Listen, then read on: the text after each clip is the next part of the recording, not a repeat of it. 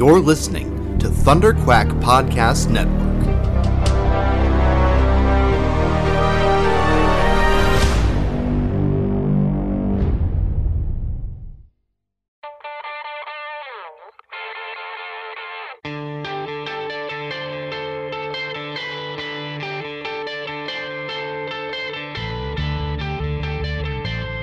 Hey, I'm Steve Englehart, and you're listening to the Epic Marvel Podcast.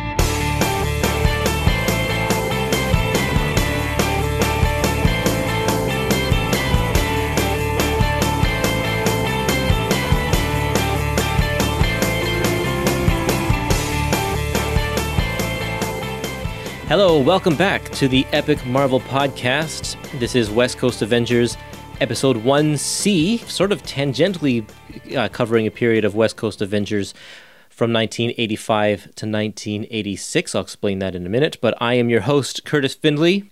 And I am your Avengers West Coast co-host, Josh Tan. And what issues are we talking about today? Well, today we are actually discussing a sister series to the beginning of West Coast Avengers of Vision and the Scarlet Witch. They had a 12-issue limited series at the same time that West Coast was launched. Today we're discussing issues 3 through 12 of that series because we've already talked about 1 and 2 in the previous episode. Yeah, and so I think that listeners, you probably should go back and listen to episode 1B if you haven't already, because that is where this starts. I will say, though, however, if you just read issues numbers 3 to 12, you're actually fine. I mean, they do reference it. Maybe that's bad. I think you should read the other ones because the whole series kind of has a nice bookend at the end when we get the return of some of the villains we meet at the beginning. So, yeah, I kind of think you do need to read issues 1 and 2 plus West Coast Avengers issue 1 as well to get the full story. But we've already talked about that. We're going to leave that in the past, and we're going to move into what we haven't talked about so far. Yeah, we didn't want to leave these just hanging out there. We figured we should discuss them because, you know, the books start off together and then they both go on their separate journeys, but as West Coast Avengers continues, some of the elements from this series play into that main series. So it's probably good that, we discuss it. Now, we probably should say that this isn't in an Epic collection officially. Right. That this is a trade paperback. I mean, the one that we're looking at is, let's see, what year was this from? 2013 or 14? Avengers Vision and the Scarlet Witch, A Year in the Life. Yeah, mine's from 2010. I wonder if mine's the first print. Yeah, mine's the first printing, 2010. Yep, that's what I have here. It says Avengers, Vision, and the Scarlet Witch, A Year in the Life. There is another trade coming out. As of this recording, it isn't quite out yet, but it'll be out in a couple of months, called Vision and the Scarlet Witch, The Saga of Vision and Wanda. And it collects this 12-issue series plus the 4-issue limited series, The Vision and Scarlet Witch, that came a few years before this that has to do with the beginning of their relationship. And so they've kind of put that together. I think there might be a few odds and ends issues in there as well that have to do with the two of them together. But there are options. But yeah, I mean, this being a 12-issue limited series, like when you're putting together the Epic collections, are you going to stick a 12-issue limited series in an Epic collection? Because that's literally half the book right there. In fact, that's more than half the book. I can understand that we've had 4-issue series and we've had even a 6-issue limited series with Origin in one of the Wolverine Epic collections, but to give this much real estate to a limited series is something that we haven't seen yet. Yeah, and we can already tell because Volume 3 and Volume 4 of the West Coast Avengers epics are we know what the contents of those are, and these last issues 3 to 12 are nowhere to be seen. Right. Yep. Well, I asked on Facebook if we could get some comments about this miniseries here, and I got one comment from J.C. Carlos. It's a long comment, so that makes up for the fact that we didn't get anything else. Great.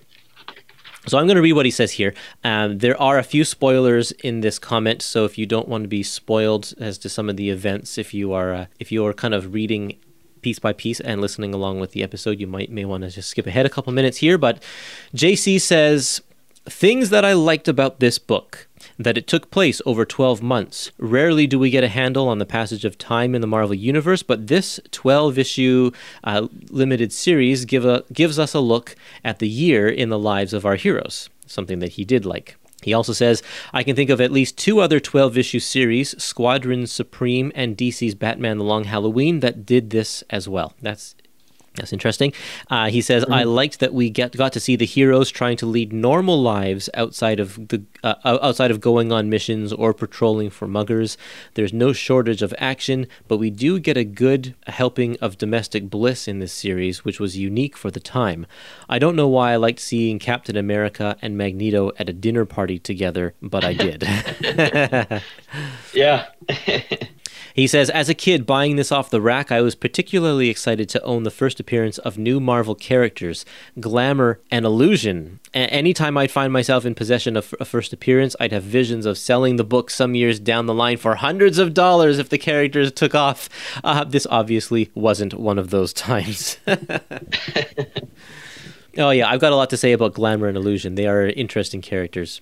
I agree with what he's saying with the overall moments of, we get some superhero action in every issue, but then there's the moments really do deal with, that kind of, okay, we're married, we're going down that road together, and okay, let's have a house, and then kind of following some of that family, I wouldn't say troubles per se, but the family dynamics where, oh, okay, I got to deal with your brother-in-law and stuff like that.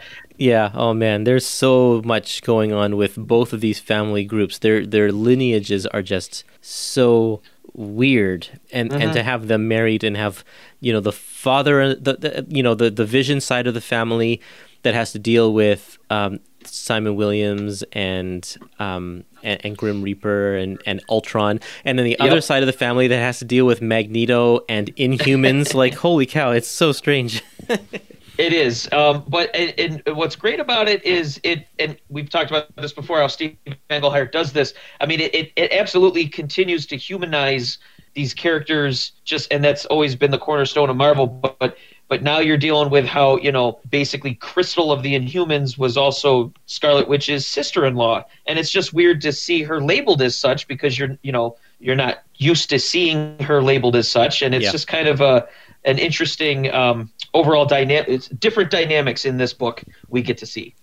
So JC continues to go on. He says, I really like the randomness that Wanda and Vision make friends with another couple that happen to have superpowers, only this couple made an active decision not to risk their lives battling alien menaces or mutant terrorists. And here's some of the spoilers, if you want to skip ahead a couple minutes here. These two decided to use their powers for a stage act, and then to top it off, they're secretly international jewel thieves, a subplot that never gets addressed or resolved in this series. And I'm okay with it, he says. Chekhov's gun doesn't always have to come back and be fired in the second act. That is an interesting thing to point out, and I think I'll talk about that more when we get to the end of this series. Yes. He says, I was also glad to see Vision reflect on his relationship with Simon Williams, as well as the unofficial Invaders reunion. That kind of reflection doesn't usually get the time it deserves or needs in a book like The Avengers. And I think that's partly because of this is a 12-issue limited series, so the overall plot, I think, is thin, which means that it leaves more room for those kind of moments. Okay, JC says, things I didn't like. The art.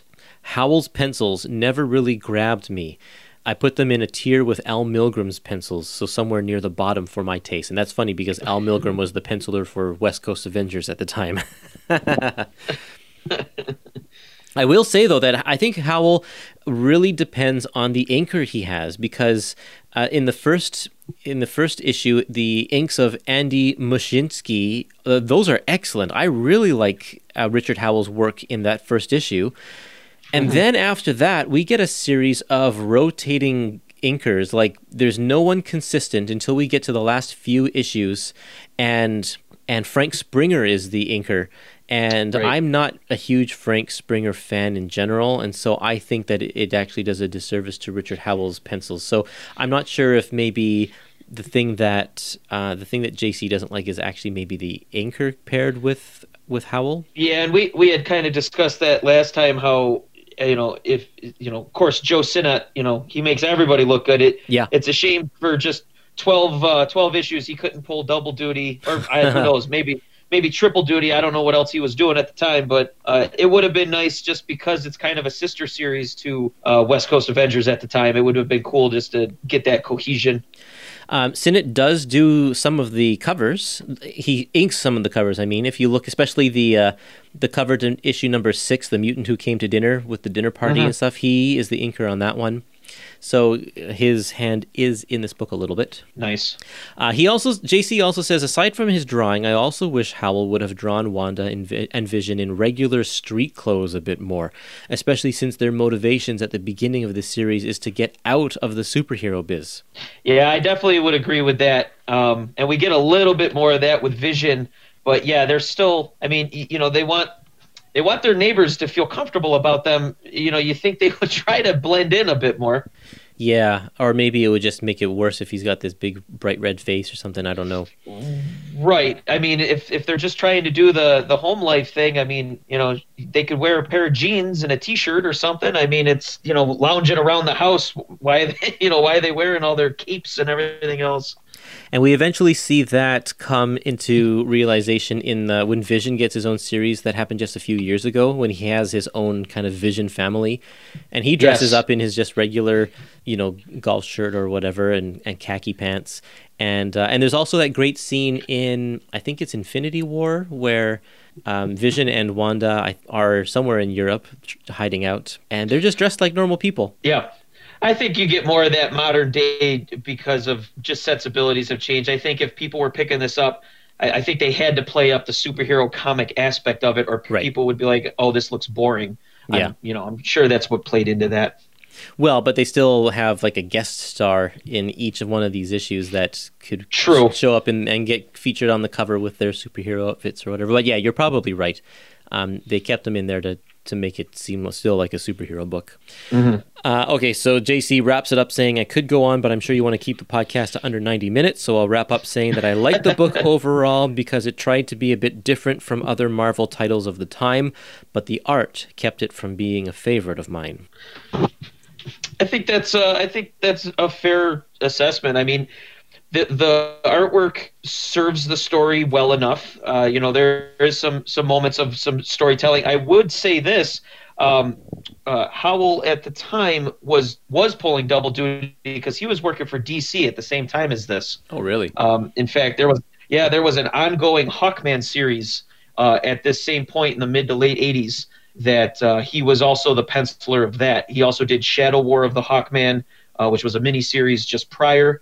So he was working on a lot. Not that should excuse subpar work, but I mean he was cranking out pages. That's for sure. Well, I guess I should go and look at and see what his stuff is like when he's only on one title, because there are some scenes, and I'll point them out if I remember, where it's like the backgrounds are just completely absent because I'm sure he was just rushing. But he still is a good storyteller, and especially the one issue with when Quicksilver, when Crystal is in a coma and Quicksilver finds out about what she's been doing. It's like that is a really, really powerful issue, and I thought that it was quite well done, and I credit a lot of that to the pacing of Howell's pencils. Yeah. Richard and I were friends before we did any of this stuff, and I did know him and Carol socially, and when I was on the East Coast, whatever.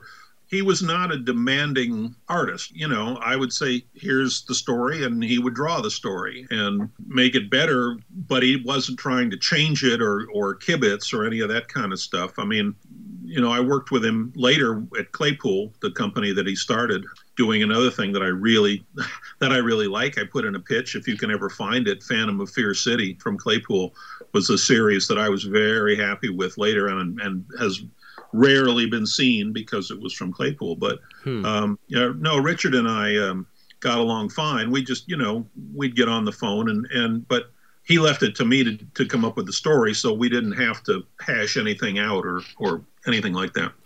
So we'll have to go through and, art is subjective, so I'm not saying that JC is wrong at all because everyone has their own tastes, but I was personally fine with this. I think he's I don't know that I would put him in the same level as Al Milgram per se, but Poor Al. I know, right? I'm sure he's a nice guy. Oh, I'm sure he is too. I just think that, and it's his own fault. I mean, he was definitely trying to do as many pages as he could in order to get more money, so to get a bigger paycheck. And that's what you do when you're freelance. So I don't fault him for that. Yep.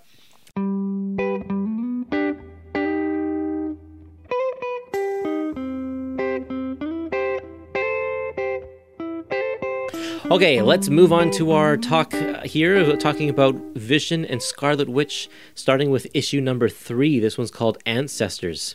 In this first issue, we're going to talk about Vision and Scarlet Witch are drawn to New Salem. This is the start of a new story. We've kind of left the whole Ultron, Wonder Man situation from the first 2 issues, and we're off in a new direction. So New Salem is calling. They just feel like they kind of need to go there.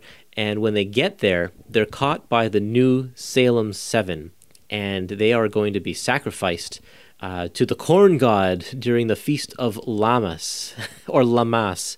I'm not sure exactly how you pronounce that. Probably Lammas. That's how I read it. Okay. The Feast of Lammas. Yeah, and this all kind of has to do with Agatha Harkness, who was the person who trained Scarlet Witch a lot, and she, at the beginning of this issue, gets burned at the stake, which I thought was surprising, quite frankly. I didn't expect to see that.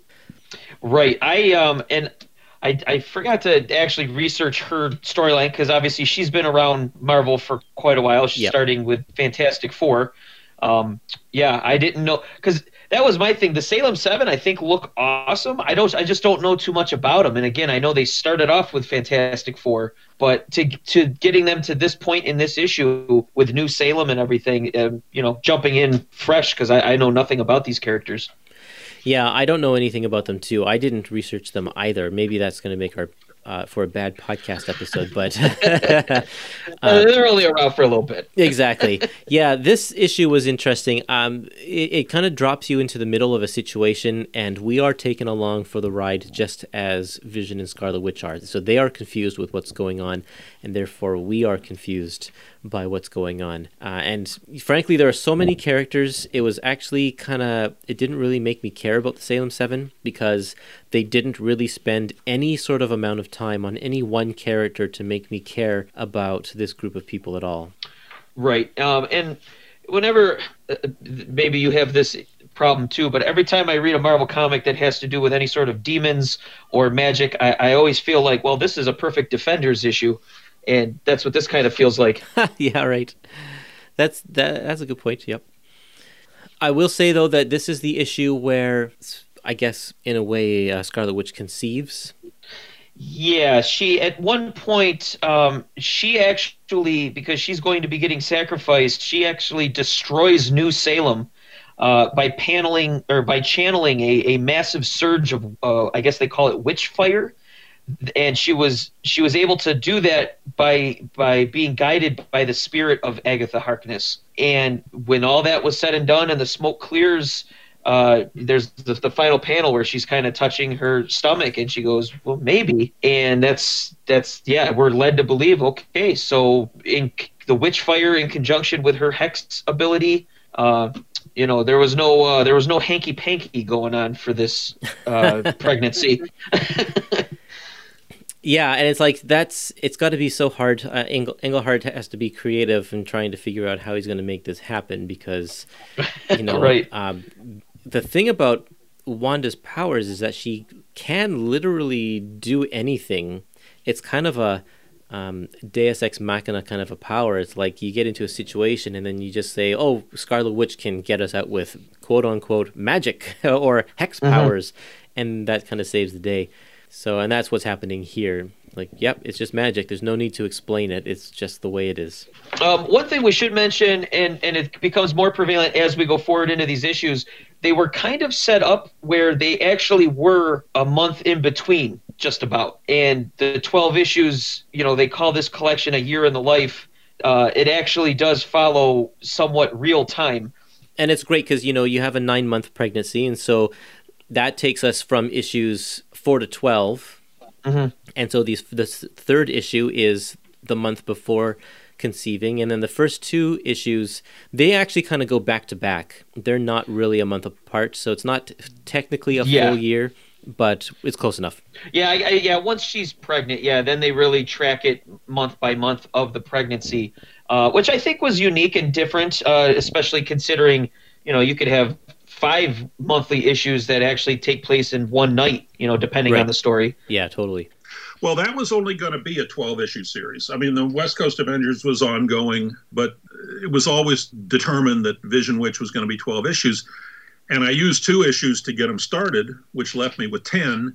And then I thought, Richard Howell was the artist on it, and Carol Kalish was his girlfriend, and she was also the marketing director. I hope. I might have the title wrong at this time, but she was a honcho at Marvel.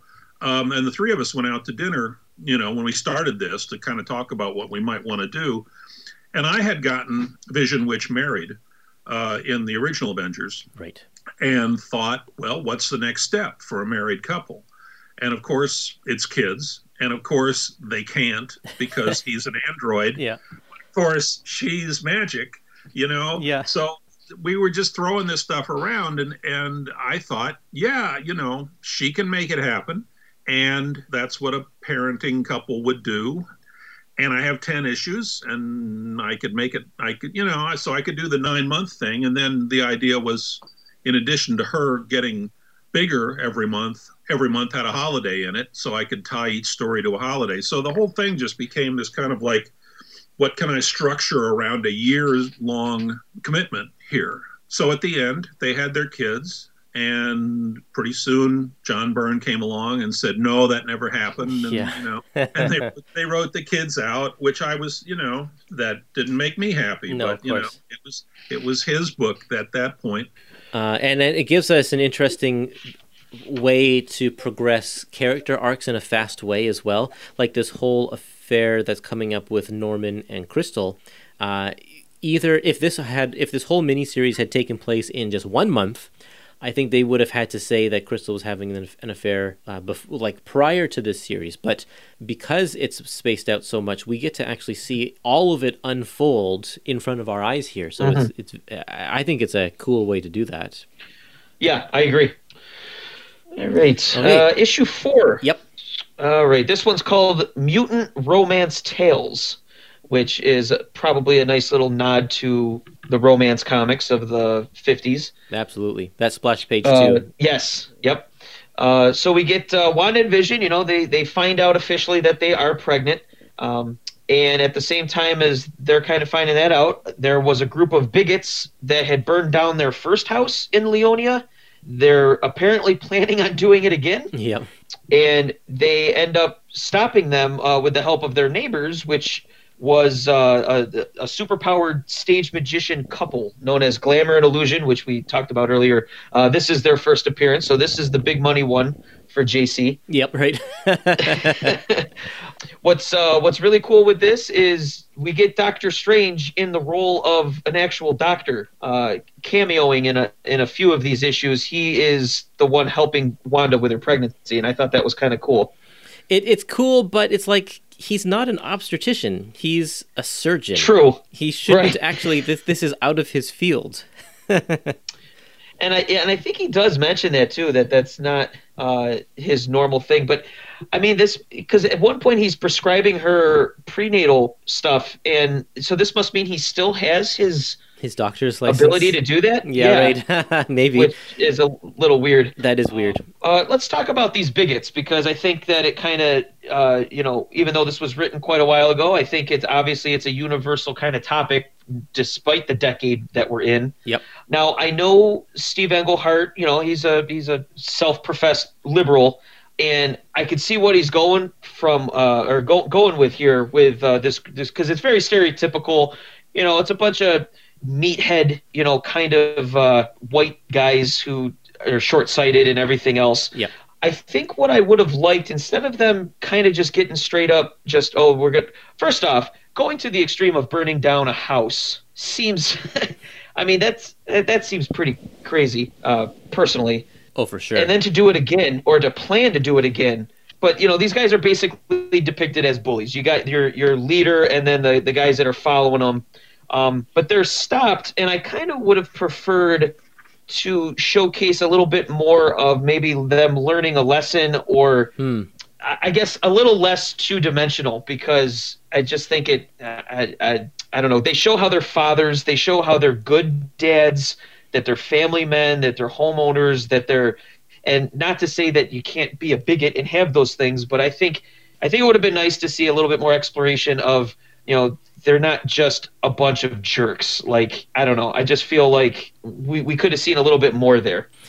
Yeah, and maybe, I got a couple comments on that. Maybe it's just the fact that, they didn't learn a lesson because, they did it once before and they're going to do it again. Maybe there's no turning around for these guys. Sure. The other thing is that I think that with subjects like this and the age demographic that these writers are writing for, which is, the 12-year-old boy type of demographic, you're just more blunt and not as nuanced with this sort of stuff. And that makes sense. That's exactly it. He is writing to his audience a little bit, and you have to do a little bit more of the black and white. And I suppose, if you did too much of them showing them not as stereotypical, then the gray area could have become confusing, right. I imagine, for younger readers. Yeah, I think that he wants them just to be two-dimensional because that's the point he's trying to get across.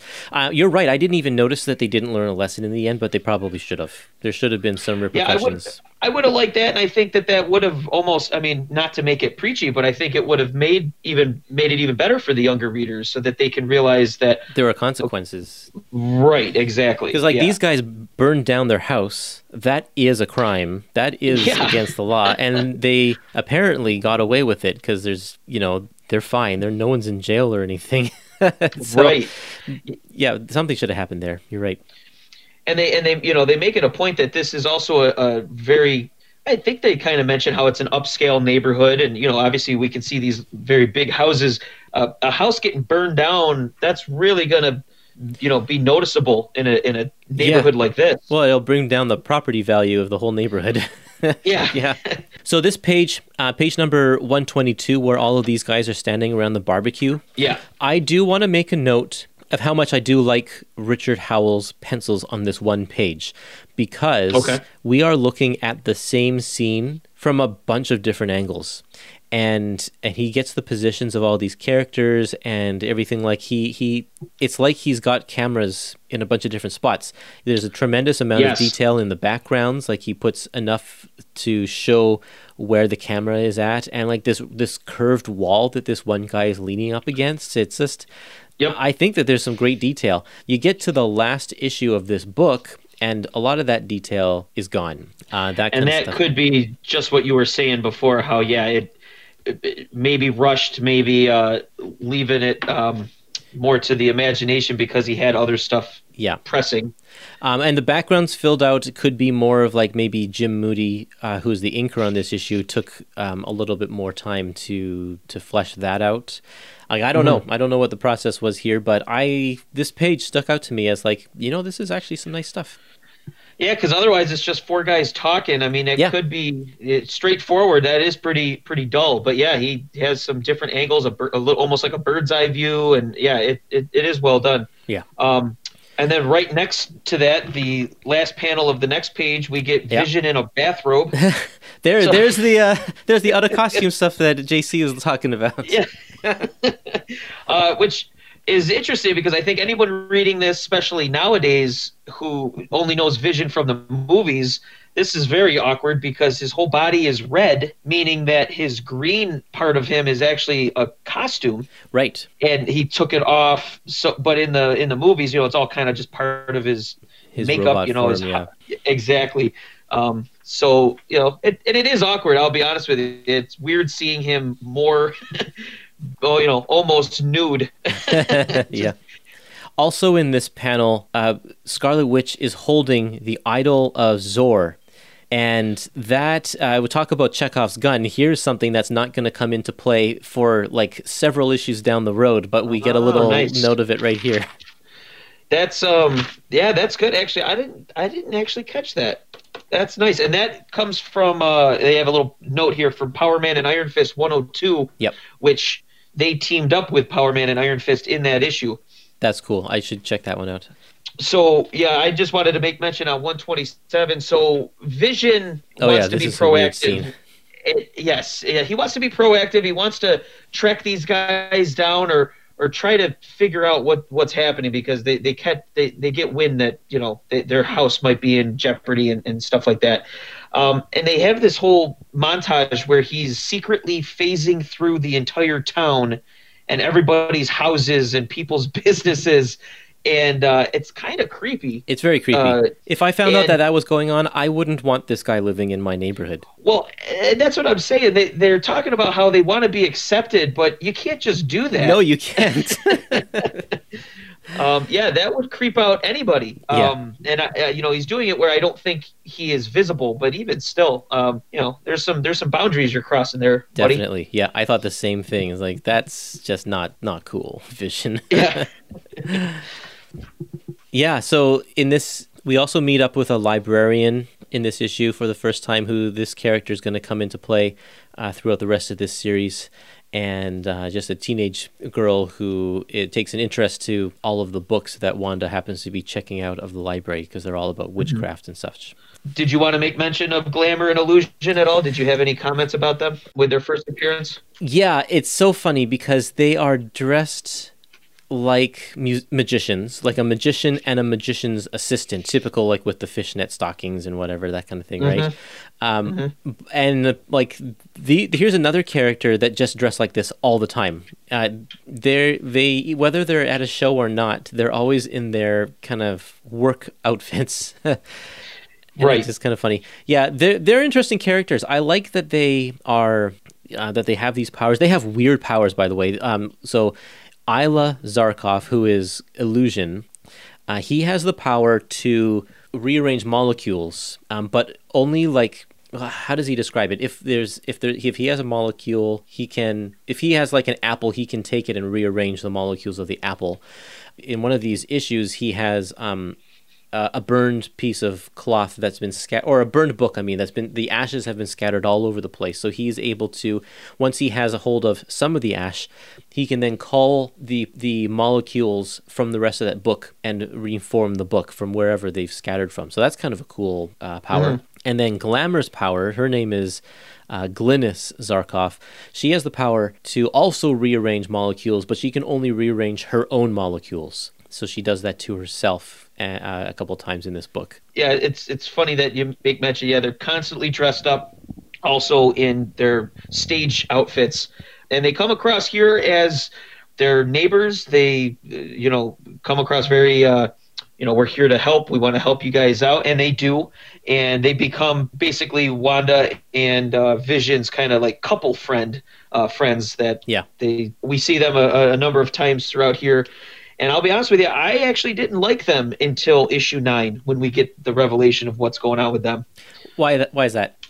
I guess I just found them boring. Because they are so normal. There is really, and they don't use their powers or flaunt their powers or anything like that. So, like when they come over for dinner, there's no family drama, or they are just painfully normal people.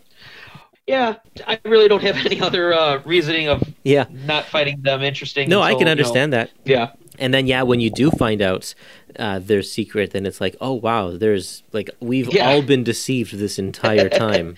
Yep. So that is cool. Okay, so other than that, Vision's emotions get stronger and stronger throughout the course of this book. And in these early issues here, he says things like, I'm so happy, and he gives a big smile, and it just looks weird. It does. It's a little unnatural. He's still learning this. Well, and he also, it's weird just because he's drawn without eyeballs. Yeah. They're just black areas of his face.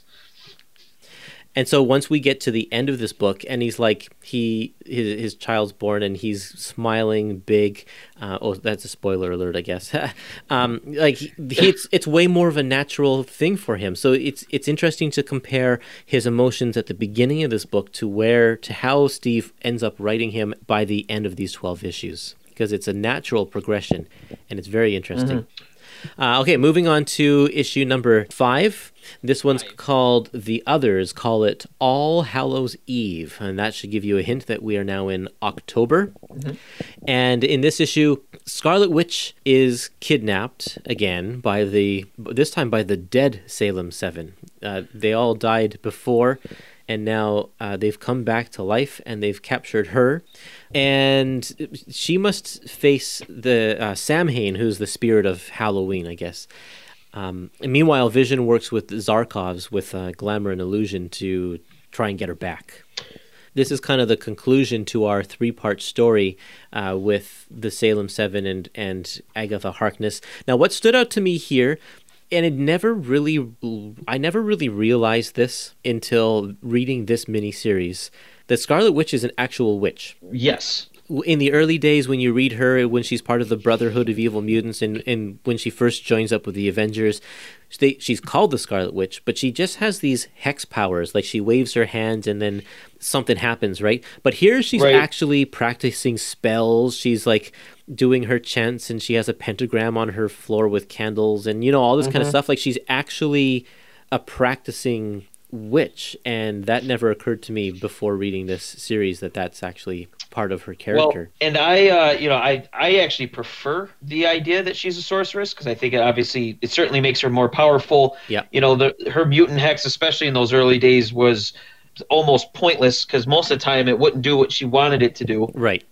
Which, it was a product of the times.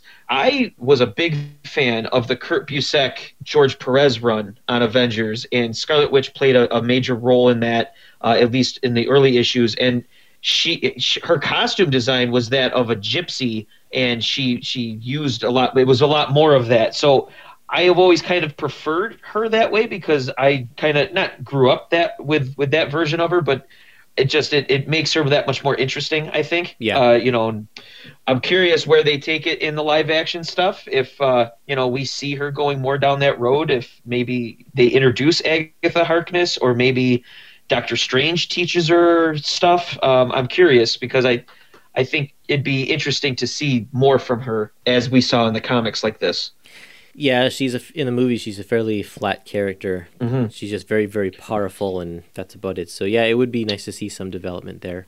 And that's why she's a witch now, is because, like you said, her powers were kind of wacko, and she couldn't really control them. So what better way to learn to control them than to study this stuff and actually learn about it. So that's what she's doing. So this issue, I was actually a big fan of this. This was actually an exciting story, and actually creepy at times, because the Salem 7 they're corpses in this. They're reanimated. They're basically zombie versions of themselves. And they're in this netherworld dimension where Sam Hain, who's the embodiment of all Hallows, he refers to himself as, but he's basically the spirit of Halloween, and his plan is to be reborn into our plane of existence using the mystic energy in Wanda's baby. So it definitely carries some creepy undertones to the whole story. Right. And I liked his design as well. I just thought it was, I don't know, I just thought it was kind of cool. Yeah, I think that it was it's a great way to tie in what has happened in the past issues. Is all because there's this ongoing theme of reanimation throughout this, and not just with reanimating the dead, but like Scarlet Witch animates children inside of her. And it's this ongoing theme that gets played up again and again, all the way to the very last issue of this thing. So it was interesting to see this. There are lots of cameos in this issue. Oh yeah, just so many. Yeah, I was going to ask you if you know who they all are, because there's one. I have a question. I think I know who the rest are.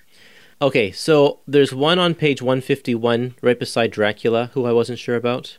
I think they say he says Korvac. So that's Korvac from like Michael that classic Korvac? Avengers story. I think so. I guess I didn't recognize. I only remember him looking like a normal person. I don't remember the outfit. Not in a weird purple suit. But then on 152, is that the group scene you're talking about here? Yes, I'm curious about the guy, the first guy up there, basically the scientist with the glasses. Who do you think that's supposed to be? Oh, that's a good question. I'm not too Yeah, sure. I'm wondering if it's Egghead. I can't remember if Egghead had died at this point. I know he was responsible for the downfall of Yellow Jacket and Henry Pym and all that, but I can't remember if he passed. And I mean, he just looks like a generic scientist guy, bald guy. You're But probably we obviously right.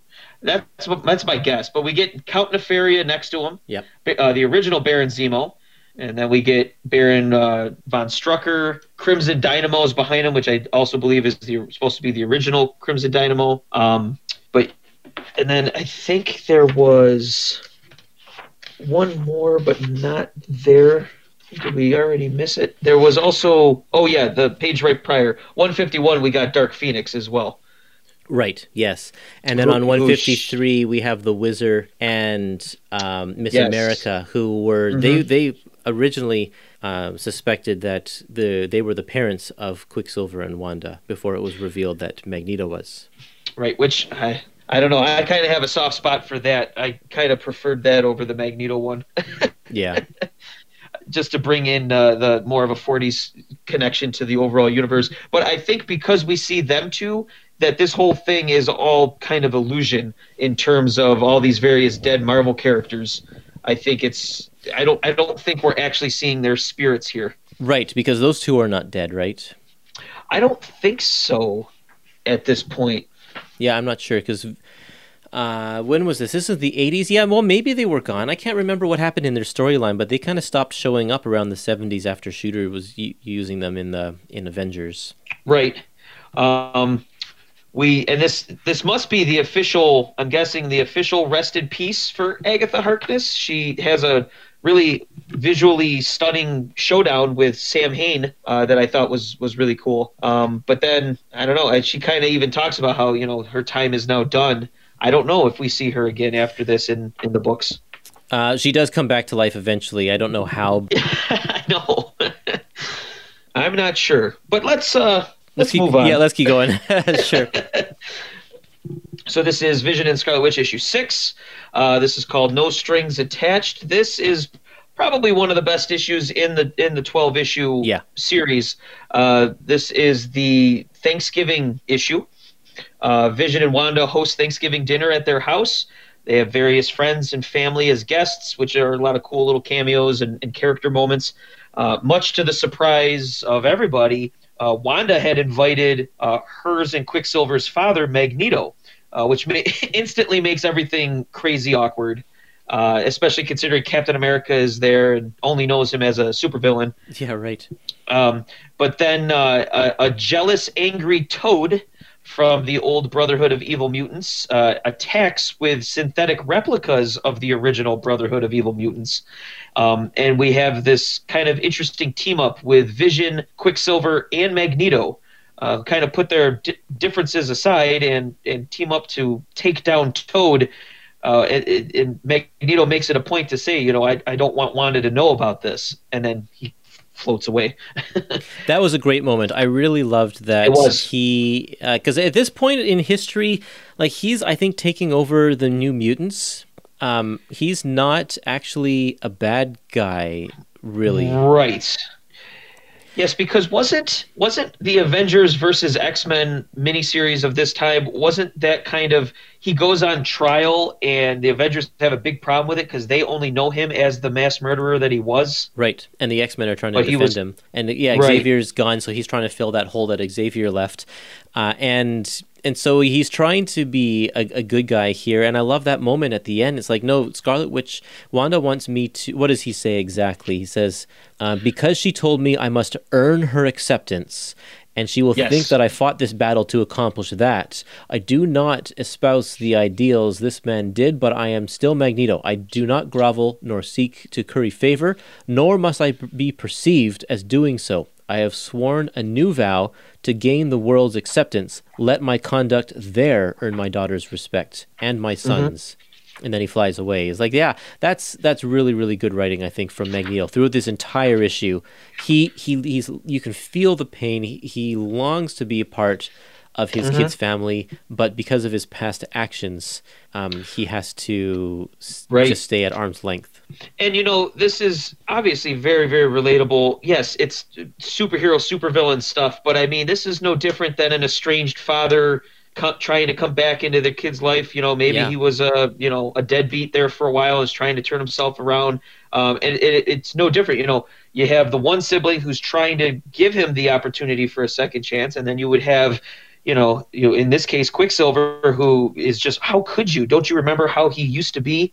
And this is I think this is what Englehart really excels in the most, are these little nuances, these moments in time with humanity, with humans, with family and friends. He does a great job here. Yeah. Now, so Toad here, this spins out of a story from Avengers where way back when Wanda and Scarlet Witch were on the Brotherhood of Evil Mutants, they fight a battle against the X-Men, and the Stranger gets involved, and eventually the Stranger takes Magneto and Toad to his planet, wherever in deepest outer space, and that's when Wanda and Pietro are able to escape from his clutches, and then they go and join the Avengers. But Magneto comes back, and he abandons Toad in outer space. And it's something that I think maybe at the time editors probably just forgot that Toad was there, and Magneto just came back, and there was no mention of Toad. But Englehart and I can't remember who wrote a story before this when Toad comes back, I think in the pages of Avengers. They've written this whole story of him kind of gaining all of this knowledge of mechanics and machinery and stuff while he was with the Stranger, and now he's back and he's an actual formidable force now. Yes, he calls himself the Terrible Toad King. Yep. He is not just Toad anymore. And he's after Wanda because he's always loved Wanda, but she's never given him the time of day because of his appearance or whatever.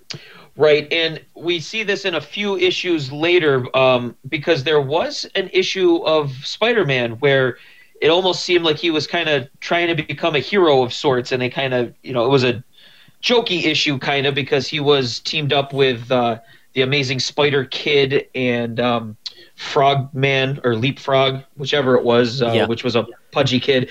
And they actually make mention of how that fits with this kind of newer villainous take of the Toad, which we'll obviously get to when we talk about that. The thing I want to mention, the guest list for the Thanksgiving dinner, aside from some of the superheroes, so we had Quicksilver, Crystal, their daughter Luna.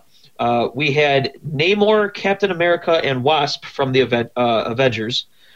Glamour and Illusion are there in their stage clothes. Yep, of course. Well, so is everybody else. So is everybody else. Doctor Strange is there. But we do get Norm Webster, who was their realtor. I'm assuming, I guess, friend as well, because, we didn't invite our realtor to our Thanksgiving dinner. Well, yeah, they've actually made a good point throughout the first few issues to show that they had started kind of a friendship with this guy. He sold them their first house, and now he's back. He was one of the people who stood up for them against those bullies and such, so he's welcome around. And then we also get Martha Williams, who we saw in the Avengers West Coast issues, where that's Simon and Eric Williams' mother, who has officially, she sees Vision as her third son, and so she got to be at this Thanksgiving dinner. So, and not in that one picture where everybody's got that kind of Norman Rockwell all around the table picture. The one person who's missing there is Holly.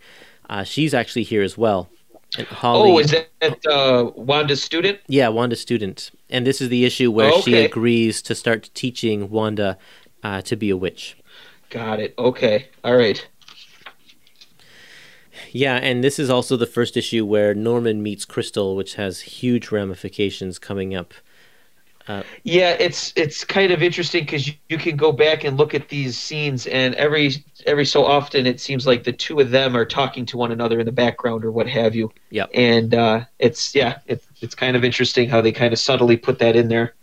And they made mention of, or JC made mention of the Invaders reunion here. Yes, yeah. Because Namor is right now part of the Avengers, and so he's at this party, and Vision is rebuilt from the original Human Torch, and those are the three, them with Captain America are the three original invaders from World War II.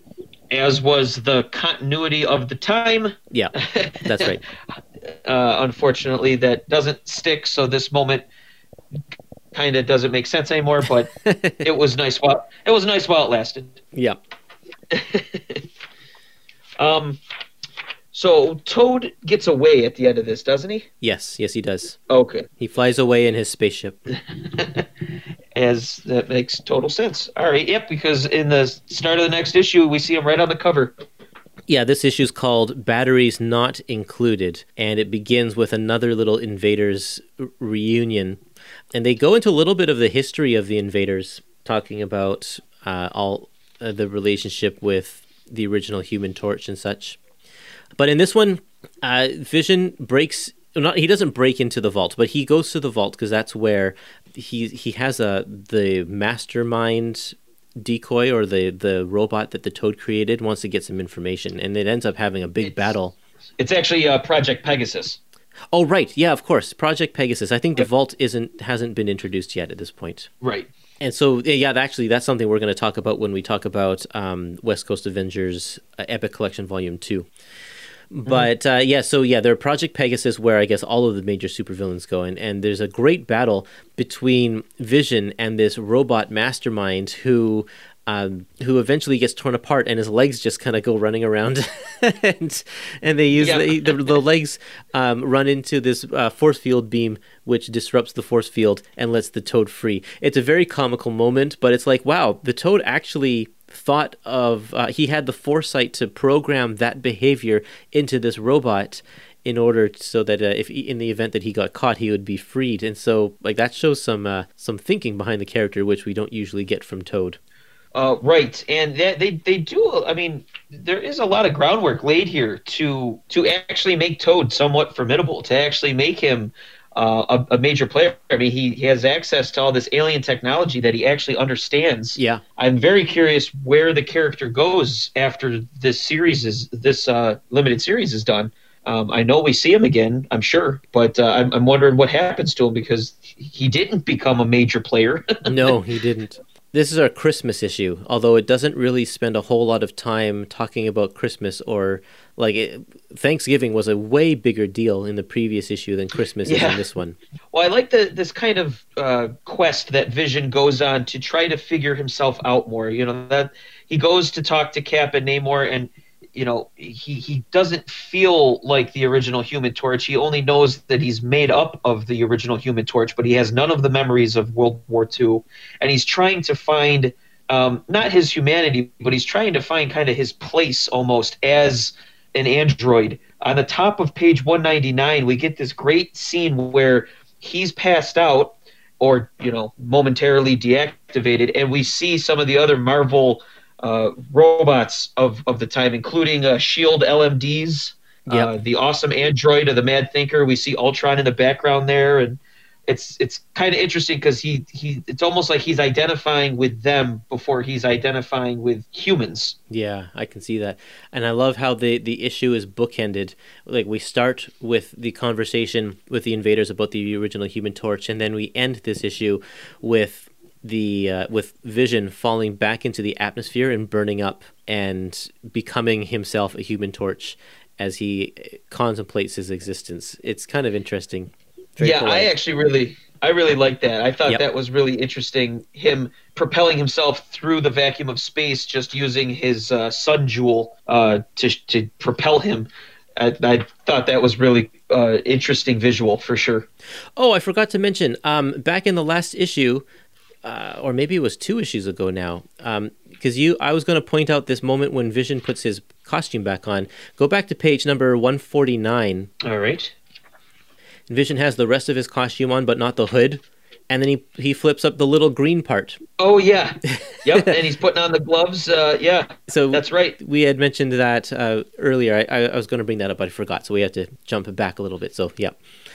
So if he's not in costume, then he always had to suit up just like everybody else. It just seems weird for an android to have to go do that. But Yeah.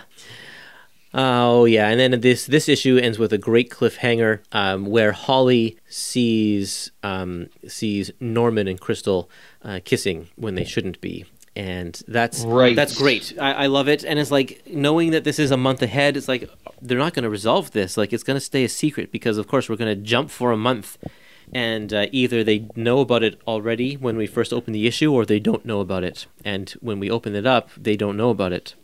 Right. So yeah. So between the panels type of thing after Thanksgiving and then before or up to Christmas, the two of them have been canoodling behind everyone's back. Yeah. I liked Crystal again, not as much as I liked the other women, but I mean, I liked Crystal, and yeah. I did not like Quicksilver. Quicksilver was always an asshole. So I thought, well, he's always been completely unbending and basically a bigot, a racist, and, whatever you would call it in terms of mutants. And again, I was doing and throwing in, guest stars and holidays and all that stuff. But still, that could become sort of a one-note kind of deal. So I wanted to flesh it out, and it just sort of went that way, that I thought, this guy's an asshole, she's a nice person, but she's married to an asshole. Yeah. And so it just became part of, there was an element of soap opera, obviously, in this thing, too. If you're going to write about a pregnancy, you're probably, moving more towards soap opera than you are intergalactic space combat. So all that stuff just kind of fit together. And that was... I did it, and nobody said don't do it, but afterwards people said don't really pursue it, and I did sort of pursue it, and that led to some headbanging on down the line. And at the end of the West Coast Avengers, there was a lot of headbanging at the end of the West Coast Avengers, and part of it was over. I was still doing Quicksilver as an asshole, and that wasn't the main reason, but that was part of it, yeah. All right. Vision and the Scarlet Witch, issue 8. This one is called Sweet Sister, which is a little bit of a play on our guest star hero here with Luke Cage, Power Man. The High Priest of Zor and his demons arrive on Earth to exact revenge on Vision, Wanda, and Luke Cage. And this is basically a direct sequel to that Power Man and Iron Fist issue. And basically he wants to get back that idol of Zor that we saw earlier that she was unpacking. Quicksilver is also in this issue, helps out the heroes. And at the same time, Crystal is destroying the idols. I guess there's more than one idol. And this one's probably the most superhero-y feeling issue, at least that we've had in a while with the series. Well, I mean, the fight with Magneto versus the robot Brotherhood of Evil Mutants was pretty superhero-y. That's true.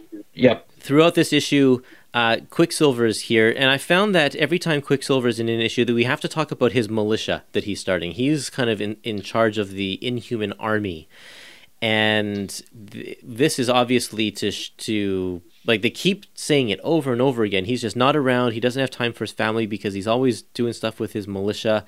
Obviously, this is playing up to lead into reasons why Crystal is doing what she's doing. But at the time, if you don't know that, it's like, man, they just keep on going about this stupid militia. Yeah, he does talk about it a lot. And quite frankly, anybody who's read Marvel up to this point, anything with Quicksilver, he's usually come across as a jerk. Yeah. I mean, it's kind of odd that Crystal even married him to begin with, in my personal opinion. But right, she saw something at some point there. And what was interesting with this issue was on page 214, Luke Cage talks about how this takes place on Martin Luther King's birthday. And I actually checked this, researched this, and Martin Luther King Jr. Day was actually first observed on January 20th, 1986. Oh, this was brand new. Yeah, so that must have been the exact date that this story takes place. So they always talk about the sliding Marvel timeline. Well, you always get these anchor points, unfortunately. I mean, this is absolutely, this is 1986 to the date, January 20th. Right, because Scarlet Witch even says, "Oh, of course, the new holiday." Yep, and that's what piqued my interest, because all of a sudden I'm like, well, as far as I've ever known, that was a holiday. So I was like, all right, let me look that up, and yeah, sure enough. So, Englehart made it a point to put that in here, and what better character than Luke to kind of showcase that in the story. I think it was really well done. I liked it a lot. Mm-hmm. Yeah, and here I think this issue really puts on display Quicksilver's hot temper. He doesn't want to be pushed around. He doesn't want any help. He refuses to accept help from everybody. And so when when Luke Cage tries to help Quicksilver out by holding onto him so he doesn't blow off the roof of the World Trade Center, he really takes offense to that. And then meanwhile we get this parallel story of what's happening with Crystal and Norman in the background as well. So there's a lot of stuff going at play, and I really like how Englehart has purposely laid out this whole character arc for these two characters over the 12 issues, and he's taking his time with it. He's building it up little by little. He's not rushing into this at all. I like it a lot. And I really like the way that this ends, because you have your Quicksilver, of course, being the hothead, kind of flipping out on Luke, and Luke kind of taking the higher road a little bit, but he talks a little bit about Martin Luther King Day. I like the last couple panels there where he goes, to me, what it really means is blacks finally got certified as part of this society, and the way we all just fell into working together today says that too. King Day don't say we're different from white folks. It says we're equal. We ain't better, and brother, we sure ain't no worse. And it cuts to Quicksilver, probably arguing with Wanda there. But I just love that thing there. And again, these things are kind of timeless. It's 1986. We're in 2020 with this recording, and I think those are words that we should be living by. Totally, absolutely. I only have one final thing that I want to mention before we can move on. One of the coolest moments I thought in this whole issue was on page 225, when they need to get to the top of the World Trade Center really fast, and it's going to take forever. The power's out. It's going to take forever to take the stairs. So Vision flies to the top really quickly, grabs onto the elevator cable, and then turns himself into an extremely dense weight so that he can fall down the elevator shaft, holding onto this elevator cable, pulling the elevator car all the way to the top at like really, really fast speed. I thought that was a very, very creative way to use his powers. I agree. The occupants of the elevator their ears had to have been popping like crazy. Yeah, right. Definitely. To go that fast. But yes, that was really cool. I always like when they put in comics a different, unique way of using a power. I've always enjoyed that. Okay, we can move on to issue number 9. This one's called Offline, and we are now in. Are we now in March, or is this April? I can't remember. Well, we're going into. I believe we're going into. Is this the Mardi Gras issue, or are we not there yet? Oh yeah, no, this is Mardi Gras. Okay. Yep. This is around spring break. So this is definitely March. And we are, they're taking a little trip to just whatever little corner of town has the Mardi Gras festival. They actually went to New Orleans, actually. Oh, all the way to New Orleans? I missed that. Yeah. I didn't catch because that. Wanda says something about how she's not supposed to be traveling, but she traveled anyway. Oh, okay. They're in New Orleans, and they are in their full superhero outfits, and again they say, finally a place where we can feel at ease in our outfits or whatever. It's like, you could just take off your costumes and it would be fine. Oh, yeah, that's right. The reason they've gone here is because Glamour and Illusion have an annual show that they put on in New Orleans, and so they're going to watch the show. And this is where we find out that they are part of... they're jewel thieves. They go to different places in order to steal some stuff from safes while they're putting on their act. So this is, I think, where we see them use their powers the most. We haven't really seen them put their powers into action except for that one scene where they're putting the book back together. And we get to see them actually do their thing, and they're actually quite good at it. At being jewel thieves. They know what to do. And then there's this other subplot where the Enchantress comes to just like seduce Vision into stealing the same thing that Glamour's going to steal. I found that completely out of left field. I didn't understand why she was there, why she was doing what she was doing, and it was just like a very out of place issue. Almost like Englehart had 11 issues of story and just needed something for the 12th issue and stuck this in here because it felt very out of place. Yeah, I think he knew he wanted to do something with the reveal for Glamour and Illusion, and I think let's take him to Mardi Gras. I'm wondering if he just went to the Marvel offices and asked, okay, what villain is not doing anything this month? You know what I mean? And you can take it Enchantress. Oh, okay, I'll figure something out. The other possible thing is that he had he didn't want to put Enchantress or any supervillain in here, but the editor's like, buddy, come on, you got to put a supervillain in here. What's the cover going to look like? A magic show? Right. Right. Yeah, exactly. I mean, we got a heck of an alluring cover to this issue. That's very well done there, living up to the Enchantress's abilities. So what did you think of the reveal of Glamour and Illusion? Because I was surprised. Even though I read these once upon a time, I completely forgot about these two characters. I was surprised too. It came out of left field. It was a total shock. And like I said at the beginning, it's like, wow, they've been hiding this from us the entire time. We had no hints of this. Yep. And it changes the way we view the characters. Yes. It does, and like I said, now all of a sudden I was like, oh, these guys are interesting because they make it a point to tell them, oh, yeah, we have these powers, but we don't use them to fight crime. I hope you don't think less of us for doing so. And then it's like, well, because you're using them for the other thing. Yeah, right, exactly. And it makes us realize now that the only reason why they're friends with Vision and Scarlet Witch is to give them credibility.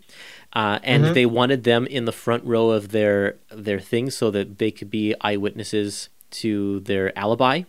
And it's like, wow, they're actually very conniving people. Yes. Page 242, we see Glamour using her abilities, and I gotta say, it's incredibly creepy. Yeah. It just turns into this weird drip ooze creeping across the floor. With her face and hair still on it. Yeah, it's very off-putting.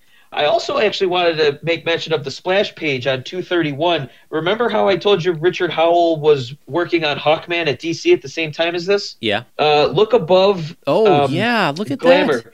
That's a subtle Hawkman. I mean, it really is. He's got the boots with the white or the yellow stripe, the red underpants. It is Hawkman for sure. So there's a little DC crossover. Don't tell DC. That's funny. I love it. Oh boy. I mean, other than this, it posed some good character moments for Vision, who kind of reaffirmed his love for Scarlet Witch because he'd been infatuated with Enchantress because he was under a spell.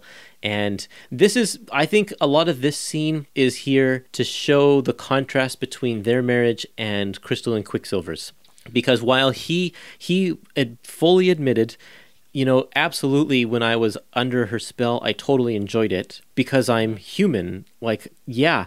But if I wasn't under the spell, I wouldn't have made a move because I'm devoted to you.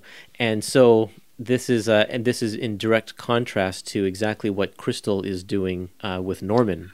Right, which, we have that exchange with Vision and Wanda on 250 and 251, and I think it's done really well. I think how you had mentioned about the grill scene with the neighborhood bullies, how it was very unique and different. This is the same sort of thing. It's, a nice back and forth and different camera angles, and actually some really nice shots of like Wanda's face on 251 there.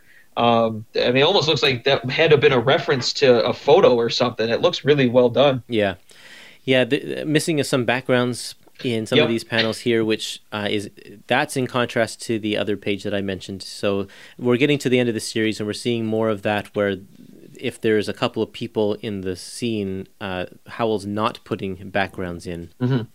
And then the final page is Crystal and Norman Webster doing their stuff, and she's not feeling all that great, and she completely blacks out. Great cliffhanger.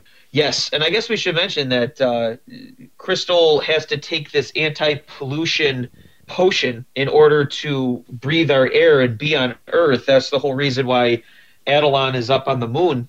It was established in, I think that was John Byrne's run of Fantastic Four. Yep. So she takes a swig of that, but it's not enough, and she just blacks right out, and cliffhanger. Okay, let's keep on going over to issue number 10. Spring Fever. This issue, I think, is the climax of the whole series. Even though the birth of the baby should be the climax, I was way more interested in what was going on with Quicksilver and Crystal here. And yes, so for me, this is great. This is my favorite issue of the whole book. Oh, more than the Thanksgiving issue, huh? I think so, because while I really liked that issue for its character building, I loved the portrayal of Quicksilver in this one. I really thought it was excellent. Right off the bat here, it's called Spring Fever. In the credits, it says, with creative input from Ann Nocenti, author of the forthcoming Inhumans graphic novel, or graphic album. That one's called By Right of Birth.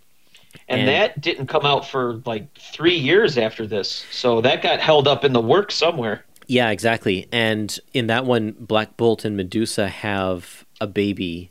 And so there's a little bit of a parallel there.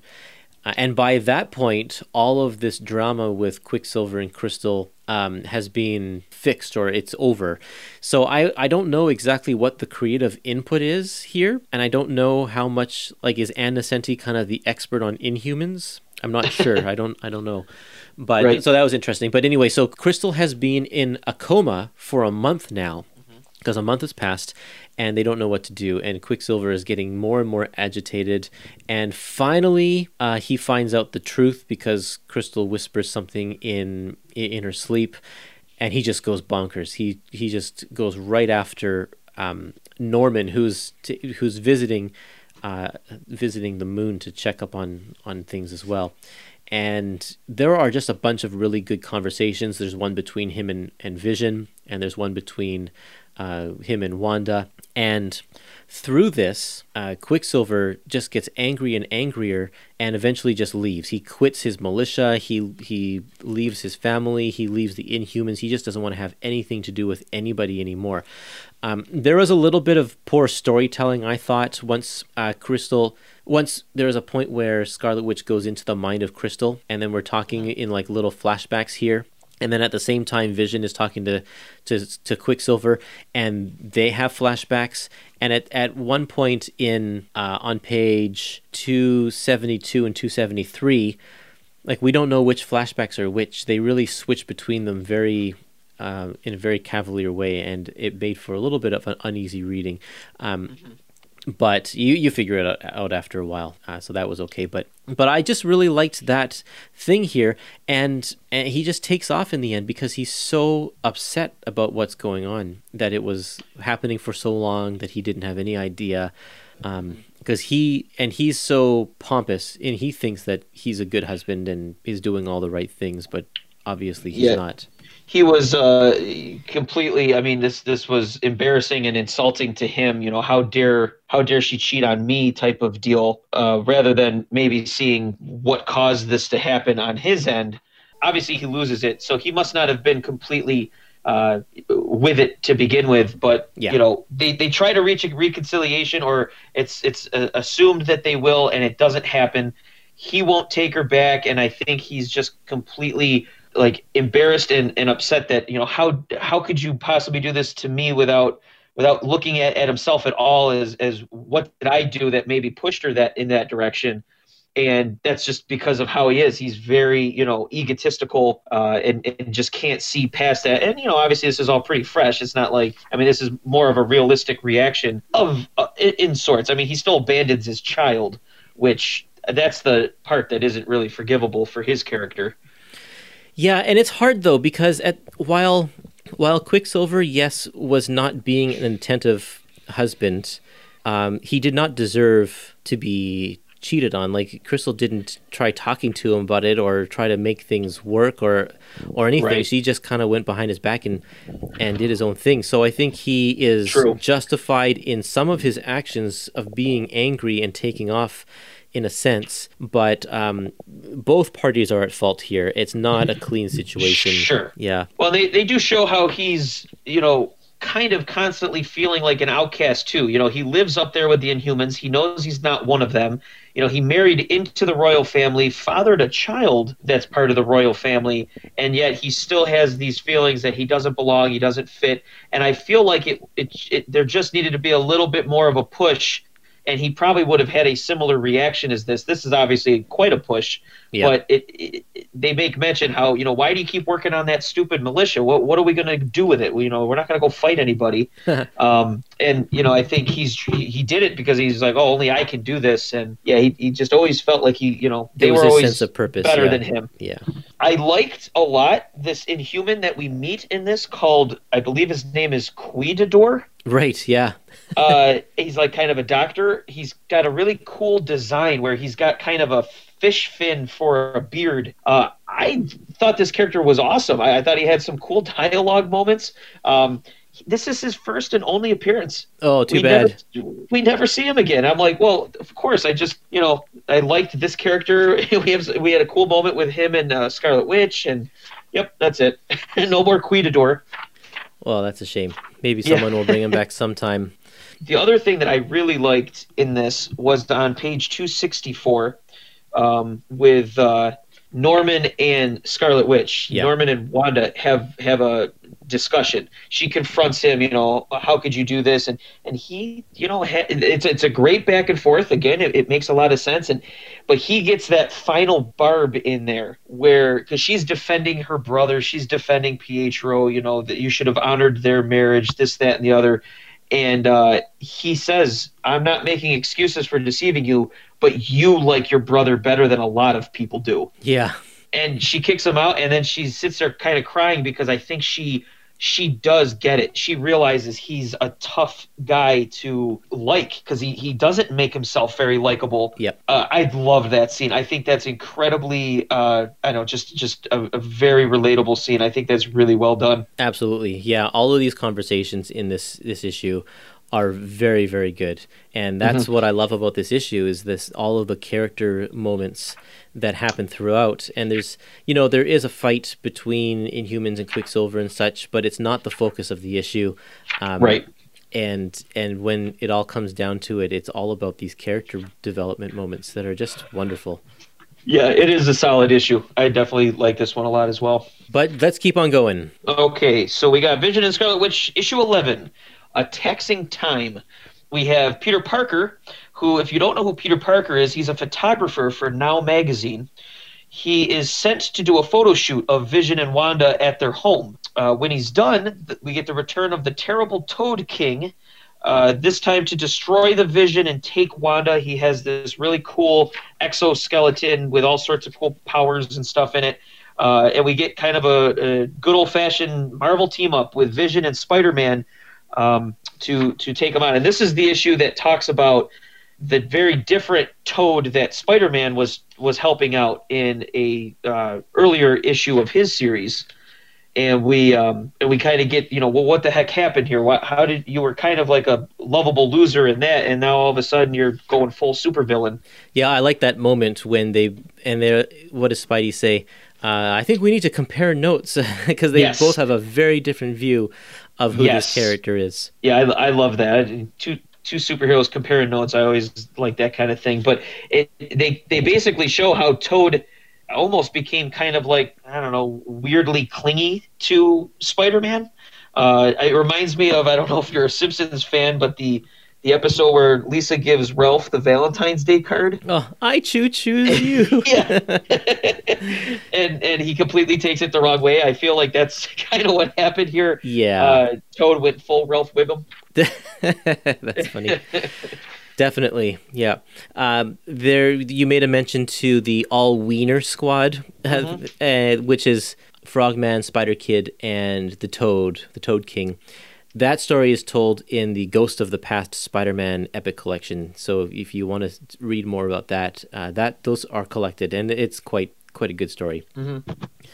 In the end here, I love Holly in this issue because she is here with Scarlet Witch. They're practicing their witchcraft or whatever, and Toad breaks in, and she feels, even though she has no superpowers, she's just a teenage girl, she feels compelled to protect Wanda. And she actually goes and tries to like beat him with a baseball bat or something, and it doesn't work. Like, wow, that is some pretty tough stuff there. Yeah, yes, I agreed with that. Page 285, we get some great like inner monologue of Peter, and on panel 2, I like how he's talking. He goes, "I've got to admit though, it's always weird pretending not to know people I've staked my life on in big hairy battles." Yeah, right. Because he's there as Peter Parker, not as Spider-Man, and at this point he's teamed up with Vision and Scarlet Witch. I got to assume a good dozen times. And he's got to kind of keep up that appearance that he's just, the photographer. It's got to be kind of interesting because, Peter Parker has teamed up with probably every single person in the Marvel Universe more than once. I like that he is flown around to just take pictures like this of Vision and of Scarlet Witch's house. It's like, I'm just here to take a picture of your house. Yeah, it's almost like like a little editorial. You can see that being like on Better Homes and Gardens, and right, like, yeah, which is why he's there. Superheroes live. He's there with Now Magazine rather than with the Bugle. Yeah. This is the conclusion to the Toad story here, because once he sees Wanda and sees how pregnant she is, he is repulsed by her, and I think that's kind of so shallow for him. Yeah, I think that's where you lose any sympathy for him at all. Absolutely. Because you had sympathy for him, especially with his run-ins with Spider-Man where he was trying to be better. And then his reaction to her just simply being pregnant, that even I grimaced. I'm like, really?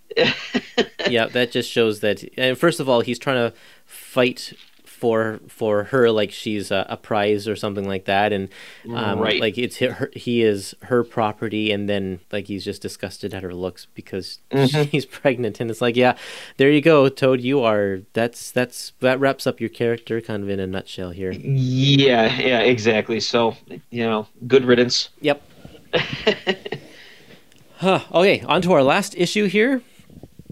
Vision and Scarlet Witch number 12. This is a double-sized issue, and it's called Double-Sized Climax. And this one is, again, the same team of Richard Howell and Frank Springer, who we've been dealing with in the past few issues here. And even just before we get into the story, I just want to note on page 301, where we have, this is just after the splash page, but we have all of these people just sitting on the lawn talking. It's the exact same setup as the barbecue scene that we talked about earlier with all those bullies. Oh, okay. But it's just not interesting to look at. Yeah, that's a good observation. Yeah, you don't get the interesting camera angles. You don't get the backgrounds. And in fact, that last panel there, it looks like the colorist is trying to make up for the fact that there is there's no background, because half of the blank background is blue and half of the blank background is green. Yeah. So there's just, you can tell that, I think, especially because it's a double-sized issue, he probably was rushing to get through this, and a lot of this issue has very sparse backgrounds or like just enough information to let you know what's going on. There are some cool splash pages and such, but overall, it's not as impressive as kind of the start of the limited series for sure. But anyway, so this issue here is there's two stories going on here. One is that the baby's coming early. She starts to get her contractions, so she's taken to the hospital, which is called what is it called? Englewood Hospital, which is definitely a reference to Steve Englehart. Oh, okay. Mm-hmm. And then she gives birth to one child, and then something happens and she realizes that there's another baby coming out. So she has twins. Now, they've been actually hinting at stuff like this throughout this entire series. They dropped clues or did a little foreshadowing here and there that I guess I forgot to mention. But at one point she says, I just feel so big, and everybody says, man, jokes, you got twins in there? Like, she just makes that kind of a comment. Mm-hmm. And there is another point in one of these issues where Scarlet Witch has a dream where she has her baby. The baby like speaks to her, and she realizes it's a son. And then she says, "And there is another presence there." So there's been foreshadowing like this kind of all throughout the series that we're going to have twins, and so we finally get to find out here. Including the title of this, they called this double-sized climax. Right. So, yeah, it's kind of even teasing it right there if you haven't picked up on it yet, which it was subtly played out. We really don't know what's going to happen until you get to the point where, she gives birth, and then, oh, wait a minute, there's something else going on here. Yeah. And Doctor Strange makes it a point to even say, he's like, I had no idea. And he apologizes, right. Which is kind of also sort of creepy because he's also a sorcerer and he didn't pick up on that. Yeah, like what is going on with these kids that he had no idea. Mm-hmm.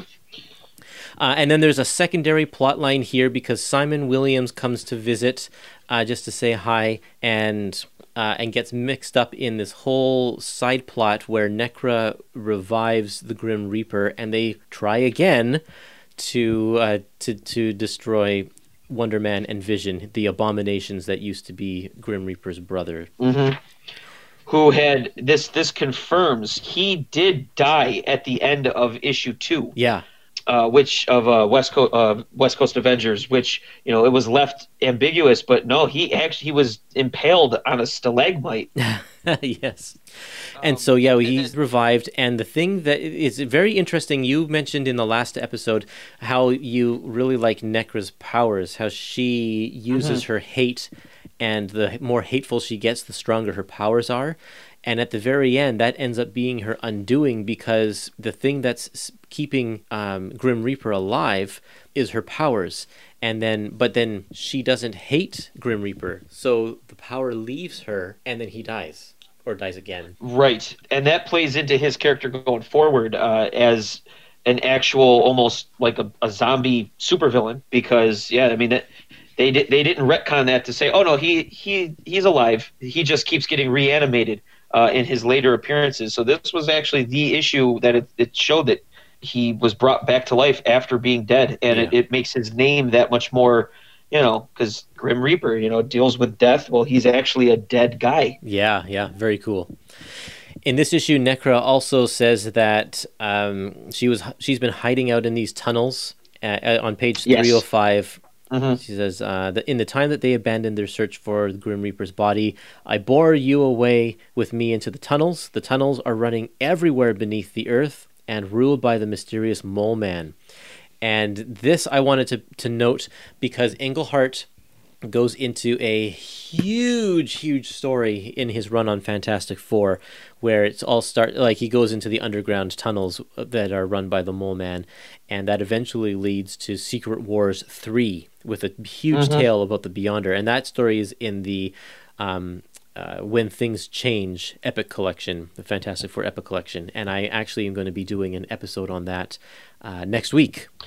Nice. Yes, I read that full run, and I liked it a lot, and he had some great artwork on that series as well. Yep. On page 313, we get a little fight with Doctor Strange and this character called Colobron. Yeah, Colobron. Yeah, I had to look him up because I'm like, it's weird that we're just getting kind of the middle of this fight here, but apparently this is his first and only appearance. So it's not a reference to anything in the past or anything else that's happening in Doctor Strange's life. It's another one-and-done character that, of course, I was like, oh, this guy's cool. Yeah. And I'd never get to see him again. Yeah. Yeah, he is forever lost in the dimension of no return within its loops of infinity. A lot of Steve Ditko there. Yep. Oh, yeah, definitely. I like I said, it's another interesting visual, basically a cat dude with, Dog the Bounty Hunter hair and a big mustache. Yep. It's of course goofy, but I don't know. I guess they had to introduce him somehow. What better way than having him fight some demon? It's always fun. Yeah. So the twins, the names of the twins they go with Thomas and William, And Thomas, I believe, was a reference to the creator of the original Human Torch. Right. And then William is they wanted to honor the Williams kind of name without giving them last names, so that's where they get William from. And Nice. I thought that was both very nice how they came up with that.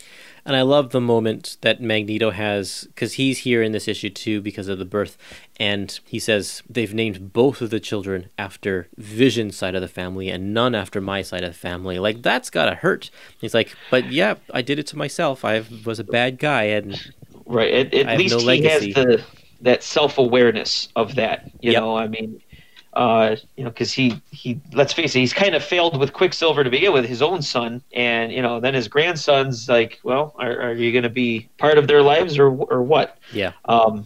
What did you think? And I'm sure when we get to the second volume of West Coast Avengers, when we talk about that, but what did you think of Simon's new superhero costume? Oh, I hate it. It's awful. Isn't it awful? Yeah, it's terrible. Wonder Man has a history of really, really terrible costumes, like over and over. The best one is that blue, kind of the dark blue, and the one with the red W on the chest that he gets in the 90s. At least that was a little more subtle. This is green and red. He took his goggles off for his sunglasses, so now he's just, I don't know. It's just a terrible design. Well, the green and red comes from his original costume, and he gets another one in the 70s as well. And like that, those are kind of his colors for a long time, but they don't work. All of the designs of his costumes have been just terrible.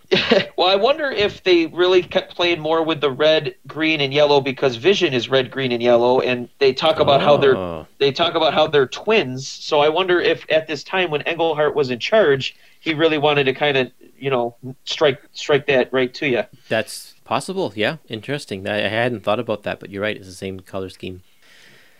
Okay, and the last thing here that I want to mention is that we have a kind of a closing moment with Crystal and Norman on page 318. And in here, they meet up kind of for the last time. And what does Crystal say? I came to tell you that my husband, Pietro, is still missing. Our marriage seems to be shattered beyond repair. If he doesn't return to me and my daughter shortly, my family, the royal family of Atalan, will grant me a divorce. That is later revealed to be the case that they don't grant her a divorce at all. They say that royal family can't divorce. And so she has to carry on being married to a guy who is kind of gone off the rails. And Norman says, and she says that, we can get together again after the divorce. There's a great scene in the Fantastic Four Epic Collection where she meets up with Norman again after some time. And Norman just says, you know what? I've given this some thought, and this is just not going to work out. I've screwed things up too much. We need to just stay apart. And so she's left with nothing. She has no husband, and she also doesn't have Norman either. Yeah, I'll have to read that again because I probably read it and I was like, I don't know who Norman is. I don't care. But now I'm curious about seeing that little. It is interesting because Englehart takes over Fantastic Four and puts Crystal on the team. And so her story is carried forward, and eventually the story of her and Quicksilver getting back together is told in a Fantastic Four annual at the end of the When Things Change volume. And it doesn't end on a great note. So it's just poor Crystal and poor Quicksilver just get put through the ringer because of Englehart. Yeah. One quick thing I also wanted to mention was, and this is what JC was saying with his comment, that this is Glamour and Illusion are there for them bringing the babies home. They kind of have a little homecoming type of get together, and it's never revealed to anybody. They never told Vision and Wanda. They never found out that they're actually criminals. And I'm sure they turn up again somewhere. So their only other appearance is in a 2004 miniseries called Witches, where both of those characters meet an unfortunate demise. Oh, oh, shucks. Yeah. So not only do they not appear, but the next time they appear, they're gone, and then we haven't seen them since. So, yep. Those characters didn't really make a good impression on anybody. What I am curious about is, and it's giving nothing away with this episode, I'm curious what, if any, Steve Englehart had plans for Vision and Wanda's kids. If there was a longer reaching plan, the concept of how they had no idea about the second one, I wonder if he was going to build up on that a little bit and explain a little bit more why nobody could detect that there was a second baby. Yeah, I don't know. I should have asked him that when I talked to him. I forgot that I should have asked him about glamour and illusion as well. Maybe I'll send him an email and just see if he has some answers there. But would be interesting to know, because he kind of abruptly ended his time on all of his titles at Marvel because of editorial stuff and left. Never got to conclude a lot of his stories. Right. I know that he from what I've read, he doesn't work too far ahead. Like, he kind of sets himself up for a few issues in advance. And I'm just curious. I mean, this is not only a big monumental moment in Vision and Wanda's history, but that I'm just curious what he had in store. If they were going to stay babies, if they were because if they were created out of this witch fire, if they were created out of mystical properties, what might have happened with them? I'm curious. Yeah. So, what did you think of this whole miniseries from start to finish? I really liked it. I thought it was clever to give it those monthly time jumps. I think there's a lot of wrapping up of various loose ends from other parts of the Marvel Universe that, again, Steve does very well. I think that he progressed Vision and Scarlet Witch in a natural way. None of it felt forced. Yeah, there was some fill-in maybe here and there, but a lot of it, I thought that it flowed pretty well. I think anything more than 12 issues might have become a little monotonous, but I think that it was successful in what he was trying to do. I think so too. I am a fan of Englehart's writing. I have quite enjoyed, I think, everything that I've read of his, and this is no exception. I think that he excels at is really getting the nuances of characters and getting those moments that really show who they are and how they interact with other people. And so that one issue, when we get multiple conversations with the same people, like one with Norman and Wanda, and one with Norman and Vision, and one with Scarlet Witch and Vision, and like it just goes on. And he lays that out so well, and he knows the voices of each of these characters so well. And so throughout this one, it's just like, issue after issue of really great character development. Agreed. I guess we should also mention that this particular volume does have bonus material, just like an Epic collection traditionally does. Right. With some original artwork, and we got a great Fred Hembeck comic, which are always fun. Yep. I'm curious if the new printing that's kind of including other Vision and Scarlet Witch material, if they plan on giving that bonus material as well. I would imagine they would. They usually do. There's also a Marvel Age article, an interview with Steve Englehart. This is the same interview that is published in the West Coast Avengers Epic Collection, and is printed at full page rather than 4-2 page, so you can actually read the words.